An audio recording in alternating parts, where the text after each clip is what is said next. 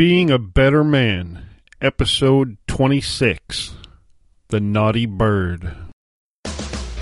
You have just entered a world governed by personal accountability, where being a man is not an excuse for bad behavior, where complaints are not allowed, whining is forbidden, and excuses do not exist. Join us as we focus on the actual character of men rather than merely the trappings of manhood. Whoa, hold it. We're not doing that today. Today is story time. That's right, folks. Instead of the regularly scheduled podcast, I've decided to squeak in something extra in between.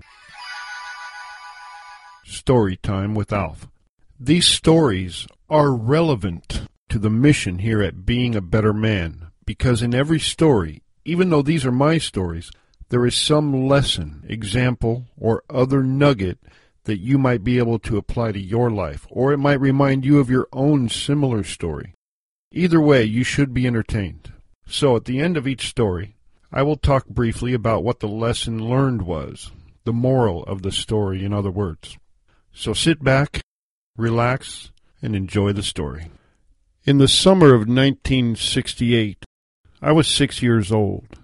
I had a group of friends. There were 4 or 5 of us that used to hang around together. It was almost like a club. We traveled around the neighborhood in a little pack. It was very Lord of the Flies. We got into some trouble, but not too much. Mainly, we were just discovering the world together. A bunch of little 6-year-olds. We didn't have a definite leader, but a couple of us took charge more often than others.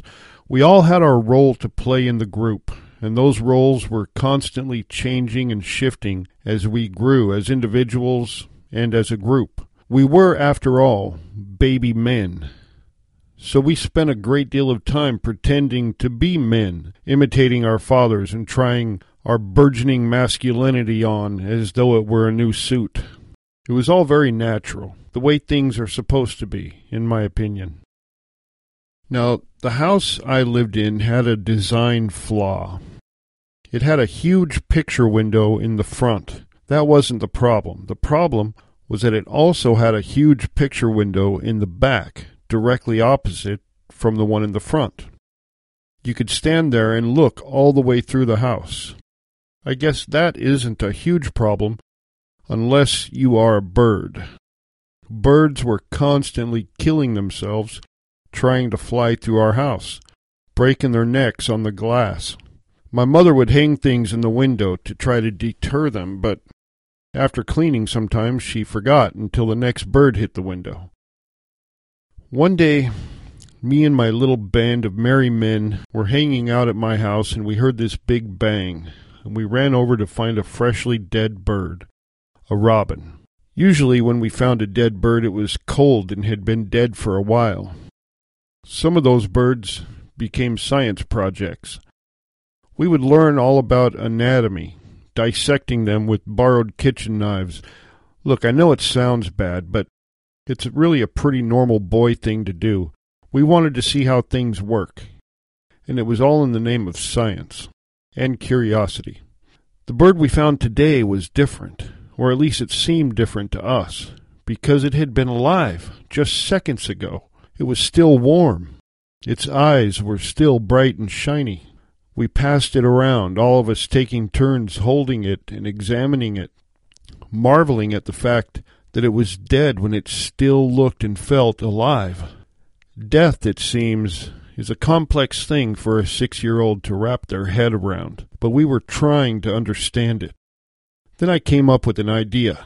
I suggested that we bury the bird and say a prayer for it so it could go to heaven. It sounds nice and everything, but this, too, was another form of an experiment, because the second half of my plan was that we would dig up the grave the next day to make sure that the bird went to heaven. My partners all agreed. We gave the bird a nice funeral while it was still warm. Afterwards, we all felt pretty good about ourselves.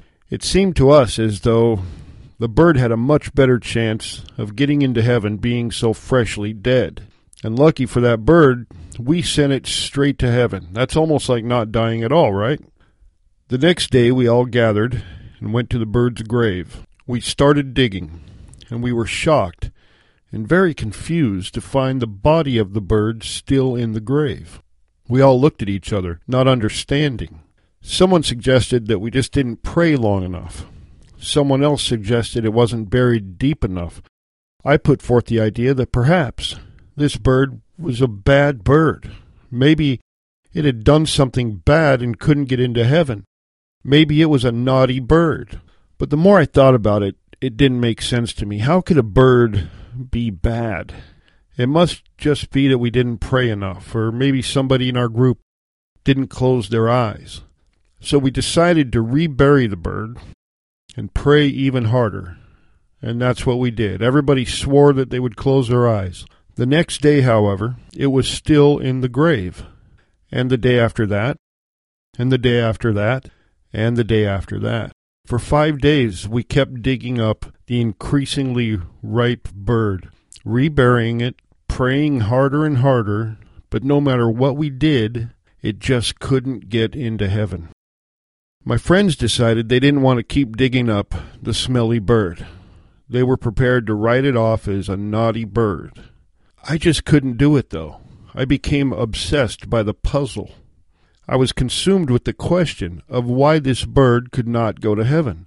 So, operating on my own now, I continued to dig the bird up every day. And every day I would repeat the ritual. I tried lots of different things. I made a little cross, made a headstone. I tried wrapping it in cloth and then a shoebox. I knew there had to be a formula, but nothing was working. 2 weeks went by. By this time, the bird was only recognizable because of its feathers. The maggots had arrived, and I wondered if the bird did make it to heaven, if the maggots would end up there with it. Now, my mother had grown curious because I'd been asking a lot of odd questions. I never asked her directly about the bird because, well, I'm not really sure why. I guess there are just some things you want to figure out on your own. But one day she decided to keep her eye on me. And when I wandered off, holding a garden spade, she followed. I started digging, and to her horror, she watched as I exhumed the rotten bird. She screamed, of course, and then I spun around. I didn't think I'd done anything wrong, but she was pretty upset, so that made me get upset. She hurried me into the house and scrubbed me really hard. And then she asked me what I was doing with that dead bird. When I explained everything, she immediately got it. Her tone softened, and then she explained to me her version of the whole body, soul, spirit thing. She assured me that the bird's spirit had been in heaven since the very first day, but that the bodies stay here so that they can return to the earth. The way she explained it to me, it made perfect sense. And I was able to go on with my life knowing that that bird would be okay.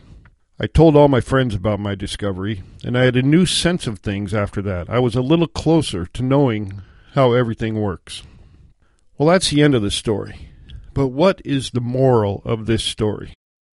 I obviously learned a lot going through this, but I think there was one thing I took away from the experience that has never left me, and that is that perseverance will always yield a result.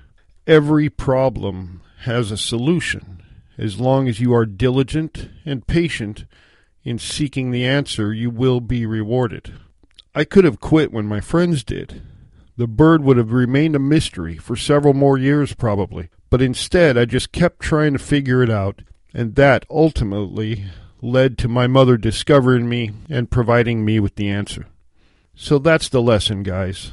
There is an answer to every problem if you are diligent. Perseverance will always yield a result. Now go out there in the world and be diligent and be a better man today than you were yesterday. Until next time, this is Alf Herigstad signing out.